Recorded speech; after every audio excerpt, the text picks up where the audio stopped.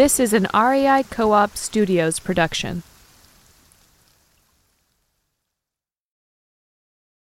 You've seen it yourself. On a clear day, way up in the dome of the deep blue sky, you've seen something sparkle.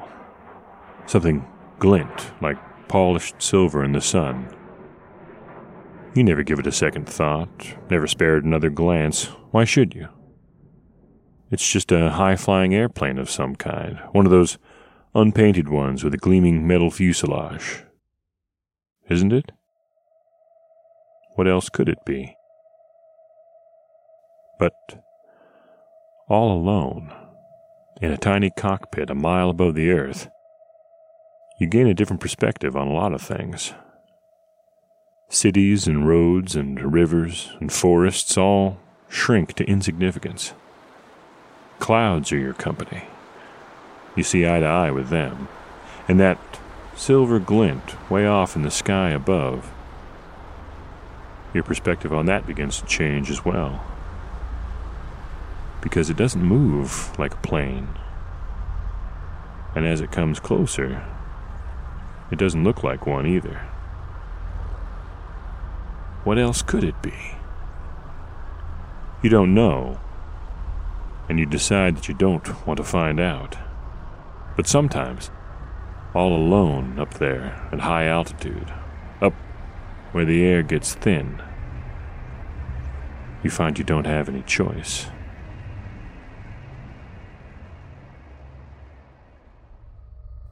This is the Camp Monsters Podcast.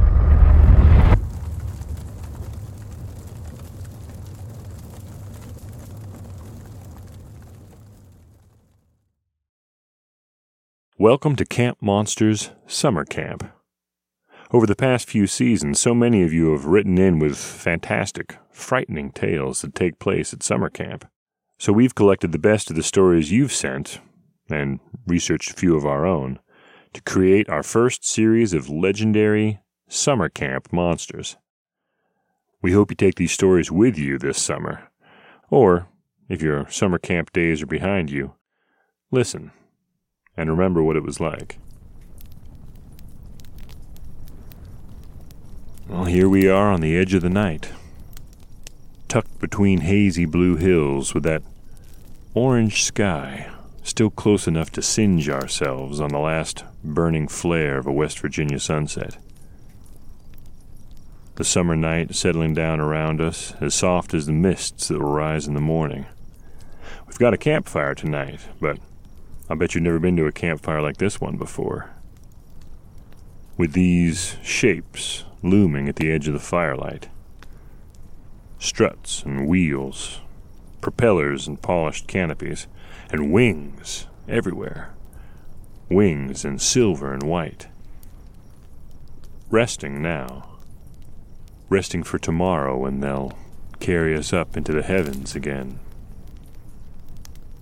This is a night at summer soaring camp, where we get to learn to fly gliders, also called sailplanes.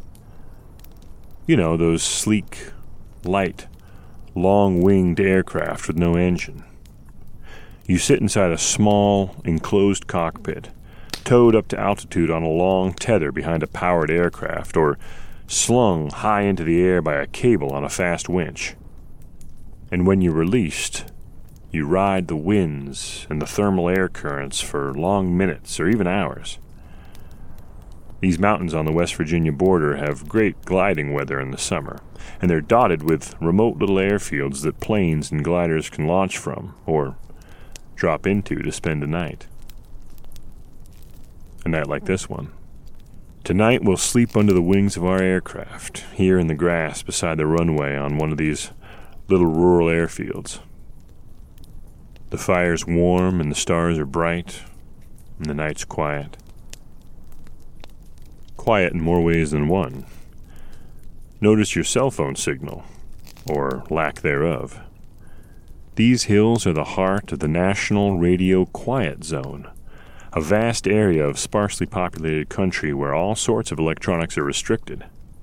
They say that something as minor as a faulty microwave oven is liable to bring a government van to your house, tracking the source of the electromagnetic disturbance. It's not clear what the purpose of the National Radio Quiet Zone is. Official sources just make vague references to important radio frequency research without giving further details. Like Area 51 and other highly secret government projects, there's more we don't know about the National Radio Quiet Zone than what we do. And like Area 51, there are a lot of whispers about what really goes on around here. Of course, some people don't whisper about it. Some people shout that the quiet zone isn't really quiet at all, that these blue mountains vibrate with frequencies not meant for us to hear. Laura is one of those people. She says she can hear it, even if she isn't supposed to. But her ears weren't always switched on that way. It happened way up above one of these quiet mountain valleys, in a blaze of bright light, when she saw that horrible thing reaching out above her. But we can't start the story right there. We've got to climb up to that altitude from somewhere much lower, somewhere around 2,000 feet AGL, above ground level. That's where Laura dropped the tow plane's tether, dipped one wing to put her glider into a gentle turn called a bank, and let herself soar into the glory of a sky bright as liquid crystal. The whine of the tow plane's engine faded away and left nothing but the whisper of the wind rushing around Laura's canopy and the beating of her ecstatic heart. For a moment, just a moment, she let herself forget everything. All the facts she'd had to memorize and the skills she'd had to learn to earn this, her first solo flight in a glider. For a moment, Laura let herself simply soar on those slender wings that the wind buoyed up and up. If you've ever flown in a small plane on a clear day, you have some idea of the world that Laura found herself in.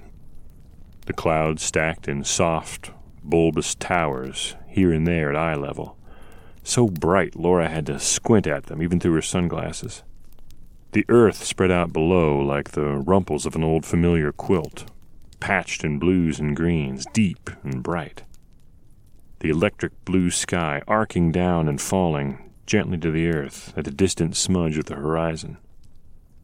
But in a powered plane, you bounce around all this glory as the roaring engine hauls you stubbornly against the air. In a glider, you soar, silently, with the winds lifting and leading you. Laura felt the thrill of flight tingling in her fingers and toes. Her hand grazed the control stick ever so slightly, and her glider responded by increasing the angle of its graceful, soaring turn, lifting slightly as she chanced into a thermal. That's a column of warm, rising air. She steepened the turn to stay within the thermal, to let it carry her upward. And that's when she first saw it. It's a shame that she noticed it. If she hadn't, well, we might not have a story to tell, and her nights might be much quieter. It was just a flash at first, just a moment's reflected sunlight, far away and high above. She gave it no more thought than you or I would, seeing it from the ground, just a high-flying jet of some kind, much too distant to worry about. Laura kept her glider in its banking turn, enjoying the gentle upward nudges of the thermal lift. She stole a glance down the lower of her long white wings at the green of the valley floor sliding past. Houses and fields and roads and tree-lined creeks, so small and insignificant from up here. Cars and trucks sliding noiselessly along thin gray roads like multicolored drops of water dripping down the seams of a green raincoat. Then she put her mind back on the business at hand and her eyes back on the horizon. And she saw it again. A speck now, a silver speck, still far, far away, but in front of her once more. She didn't feel like she was pointing in the same direction that she'd first seen it, but she must be. So she kept her glider in its bank, this time with her eyes on the other plane, and she watched it keep pace with her, high up in the sky above, but managing to stay in the same spot relative to Laura throughout her turn. Well, that explained it. There wasn't a jet on Earth that could move like that. It was so far away, just a speck on the horizon, not quite large enough for her to make out its shape. To travel fast enough to keep up with her as she turned that steeply, no, the speed it would have to be going, the distance it would have to cover was impractical. What she'd mistaken for a distant plane must be a defect of some kind on her canopy, or a reflection, maybe just moisture in the atmosphere, catching the sun as she turned to create the illusion of something sparkling in the distance. That must be it.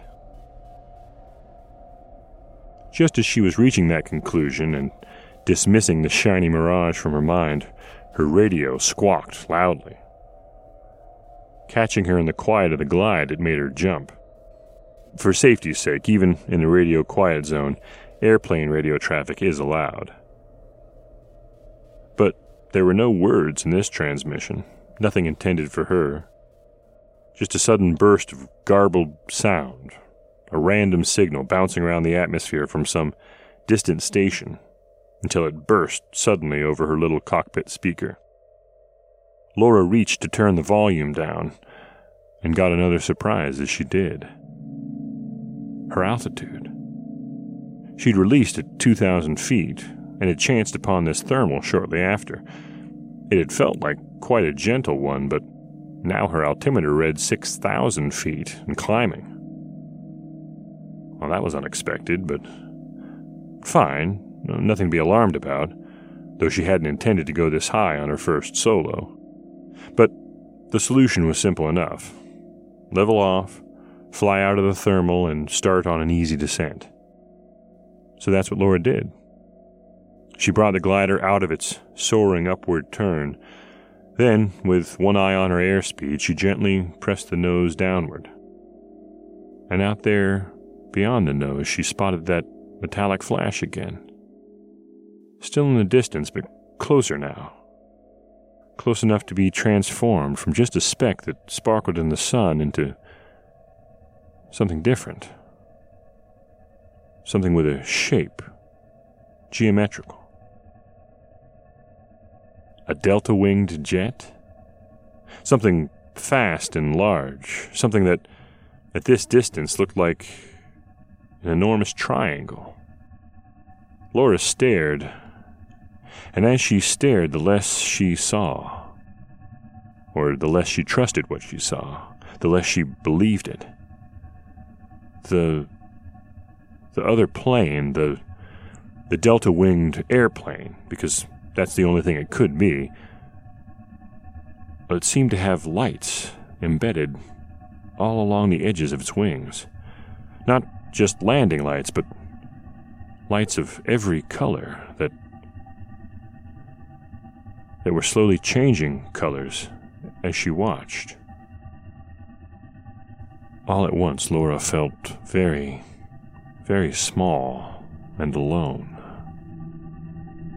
The playground of sun and cloud that had smiled on her as she soared through it suddenly disappeared, and Laura was conscious of being strapped into a delicate construction suspended in the middle of thin, unpredictable air.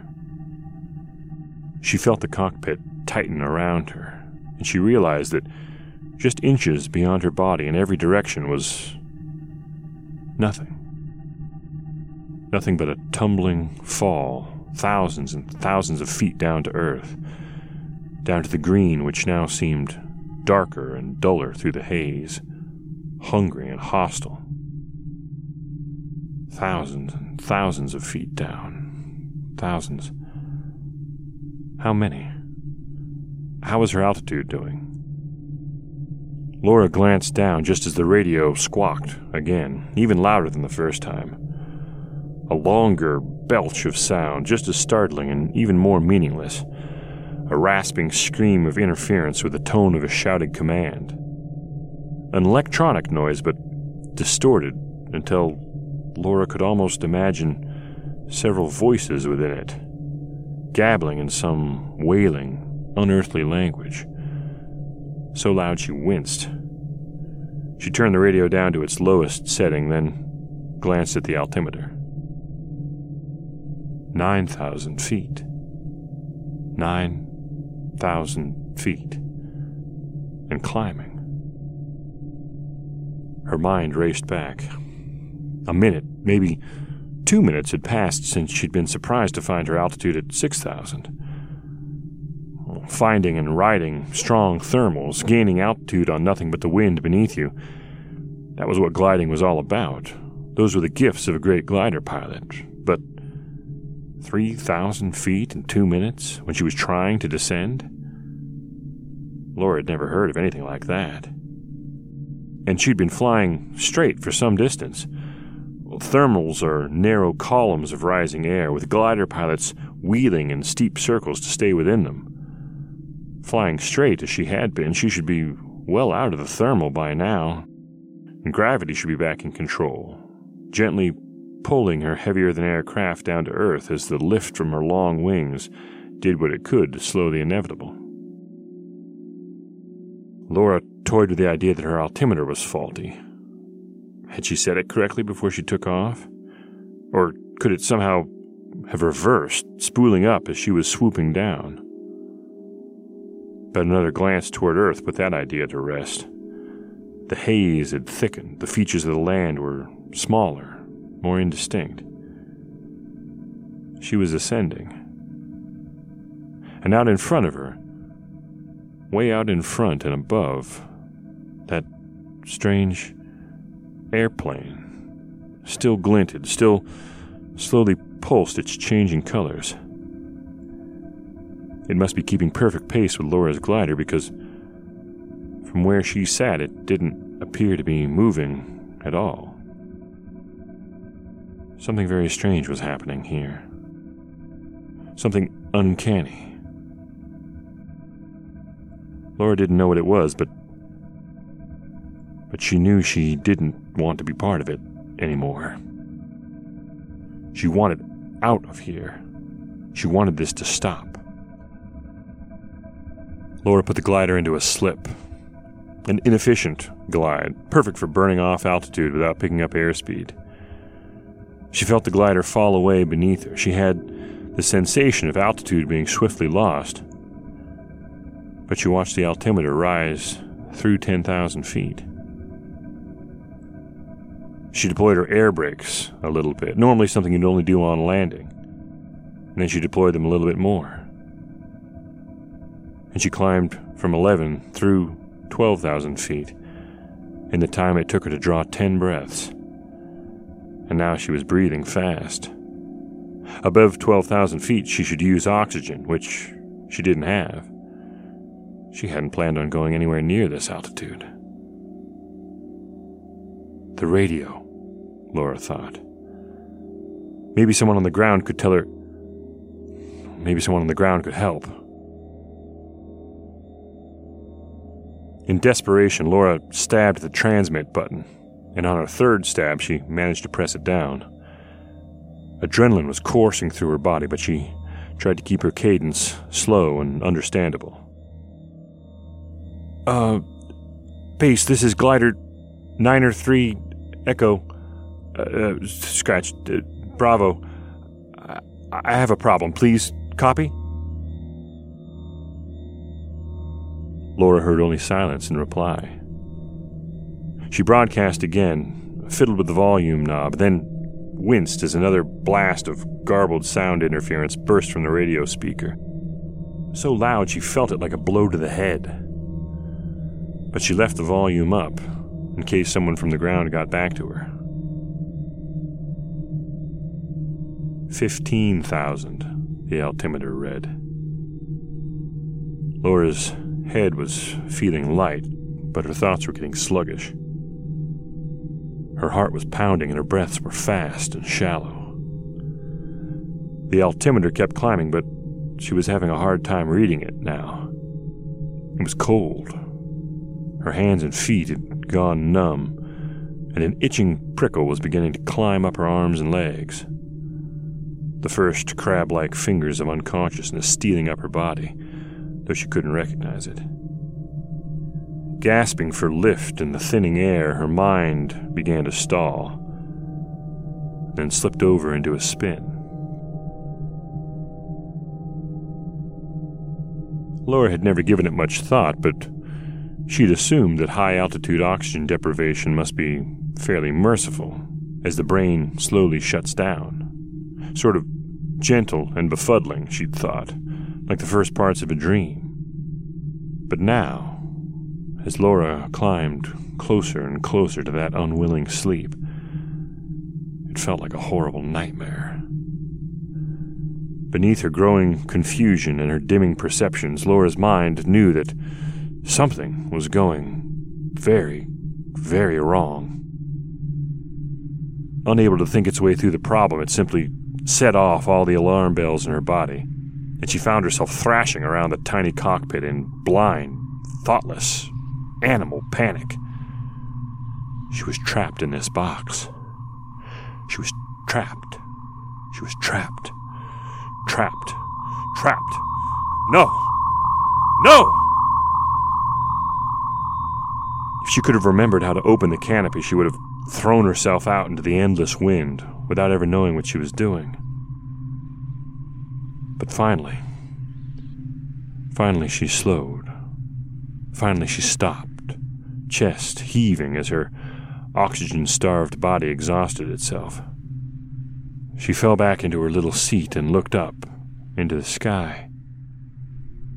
And there it was. The silver triangle. Above her now, close and enormous. And it was not like any aircraft she'd ever seen or read about. A huge, smooth, shining metal triangle, windowless but with lights all around its edges. Lights that changed colors and pulsed in different rhythms. And those colors and rhythms seemed to bleed into Laura's eyes, because even when she closed her eyelids, she could still see them. Those patterns of pulsing, shifting colors swirling and snaking past her like a tunnel of flowing script in a three-dimensional language. And the radio. Was it the radio? From somewhere came screams and growls and clicks. Peals like laughter and sobs, and 1,000 electric voices twisted through a synthesizer and beamed into her, amplifying in Laura's mind, then broadcast out again, even louder than they'd come in. So loud she couldn't stand it. So loud she didn't know what they were. She didn't know anything. But it was all right. It was all right. These things, these signals weren't for her anyway. They were just passing through her.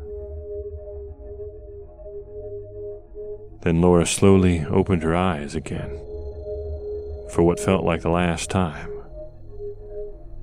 And when she did, she saw herself sitting in the cockpit of a glider that seemed to be hovering, inverted, just above her. She had her head thrown back, staring at herself with open eyes, vacant, and the green earth indistinct, far, far below. And somehow she realized that what she was looking at was a reflection. A reflection she was seeing in the flawless mirror fuselage of the enormous triangular craft that now hovered mere feet, just inches above her. And Laura moved. Laura managed to move, just her hands, just a little bit. She pushed the glider's control stick all the way forward, and she held it there until it was pointing straight down at the ground, at the haze of green so far away. If this was real life, if the laws of physics and flight still applied, then Her glider was not designed for a dive like this. She'd gain speed, she'd descend out of control. The wings would buckle, the airframe would rip itself apart. But Laura wasn't afraid. Laura knew.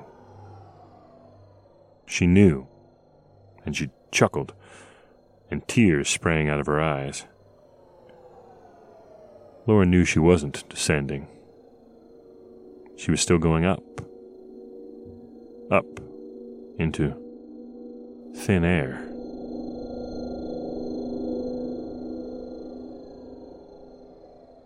The only other thing that Laura remembers is the feeling of a bright light all around her. Incredibly bright, like a flash of lightning that never ended. So bright that it startled her eyes open for just an instant. And in that instant, she saw a hand hovering in front of her face, pale and pasty looking, like it was wearing surgical gloves. And in the hand was something, a surgical instrument, some kind of borer or auger with a dark red sparkle of blood on the end. Had she crashed? Was she waking up in the middle of surgery? Well, she hoped not. And then there was a sound in the hush of wherever she was. A sound not quite like someone speaking a single word. And as she closed her eyes against the unbearable brightness of the light, she found herself counting. 1, 2, 3. 3. Only 3. Why? How could there have been only 3? Only 3 fingers on that surgeon's gloved hand.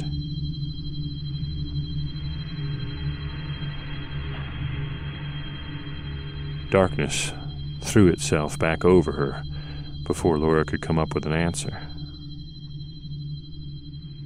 She was a long time in that darkness before the voices started. Faint. So faint, but urgent. Anguished.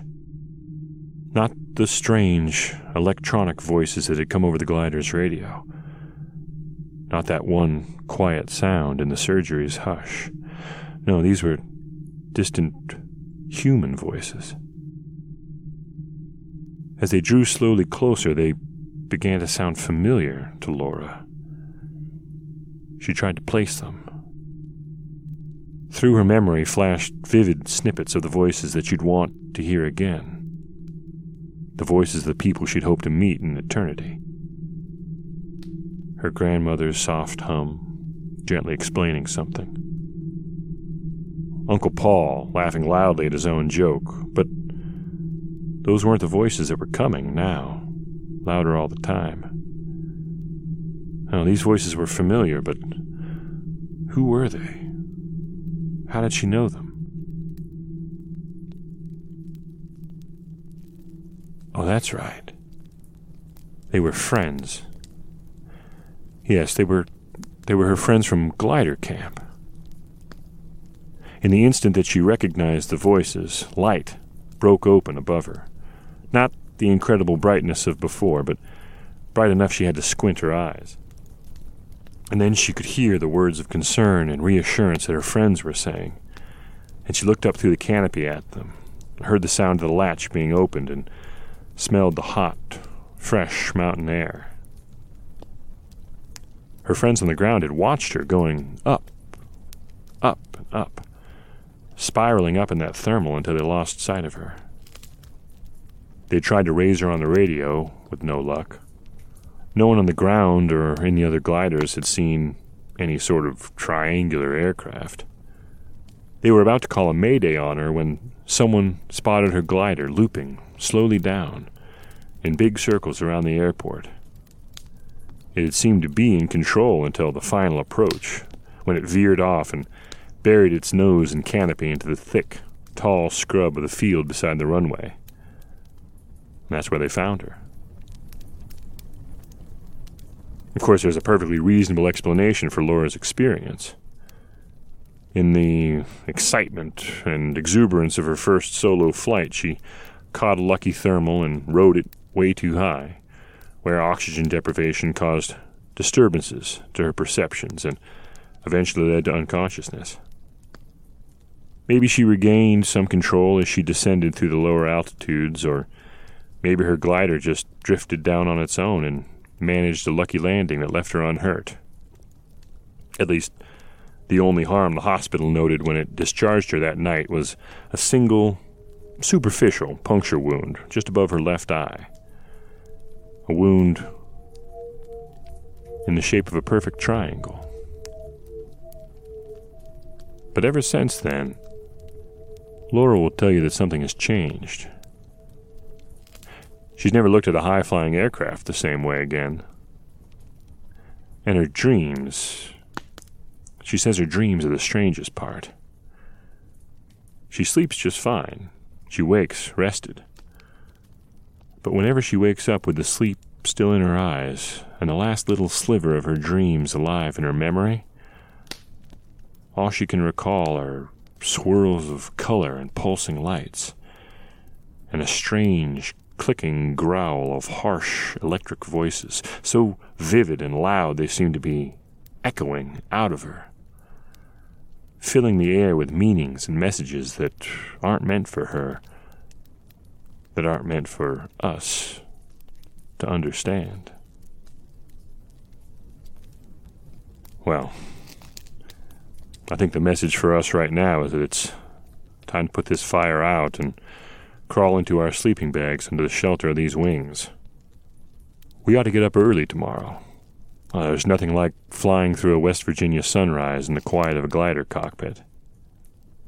Sure, the glides are short in the morning since the thermals haven't had a chance to form yet, but, well, sometimes that's all right, too. At least there's no danger of going too high and not being able to come down.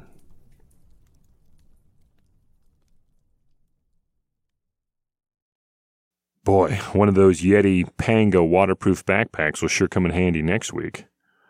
We're going on a 50-mile canoe trip up a remote mountain lake, and with a bunch of campers in canoes, you know things are going to get wet. But as it turns out, it's not the water we'll have to worry about.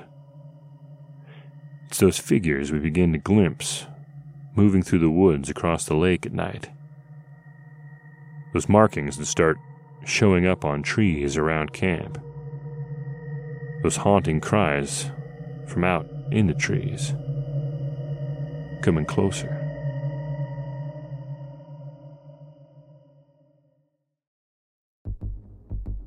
Camp Monsters is part of the REI Podcast Network.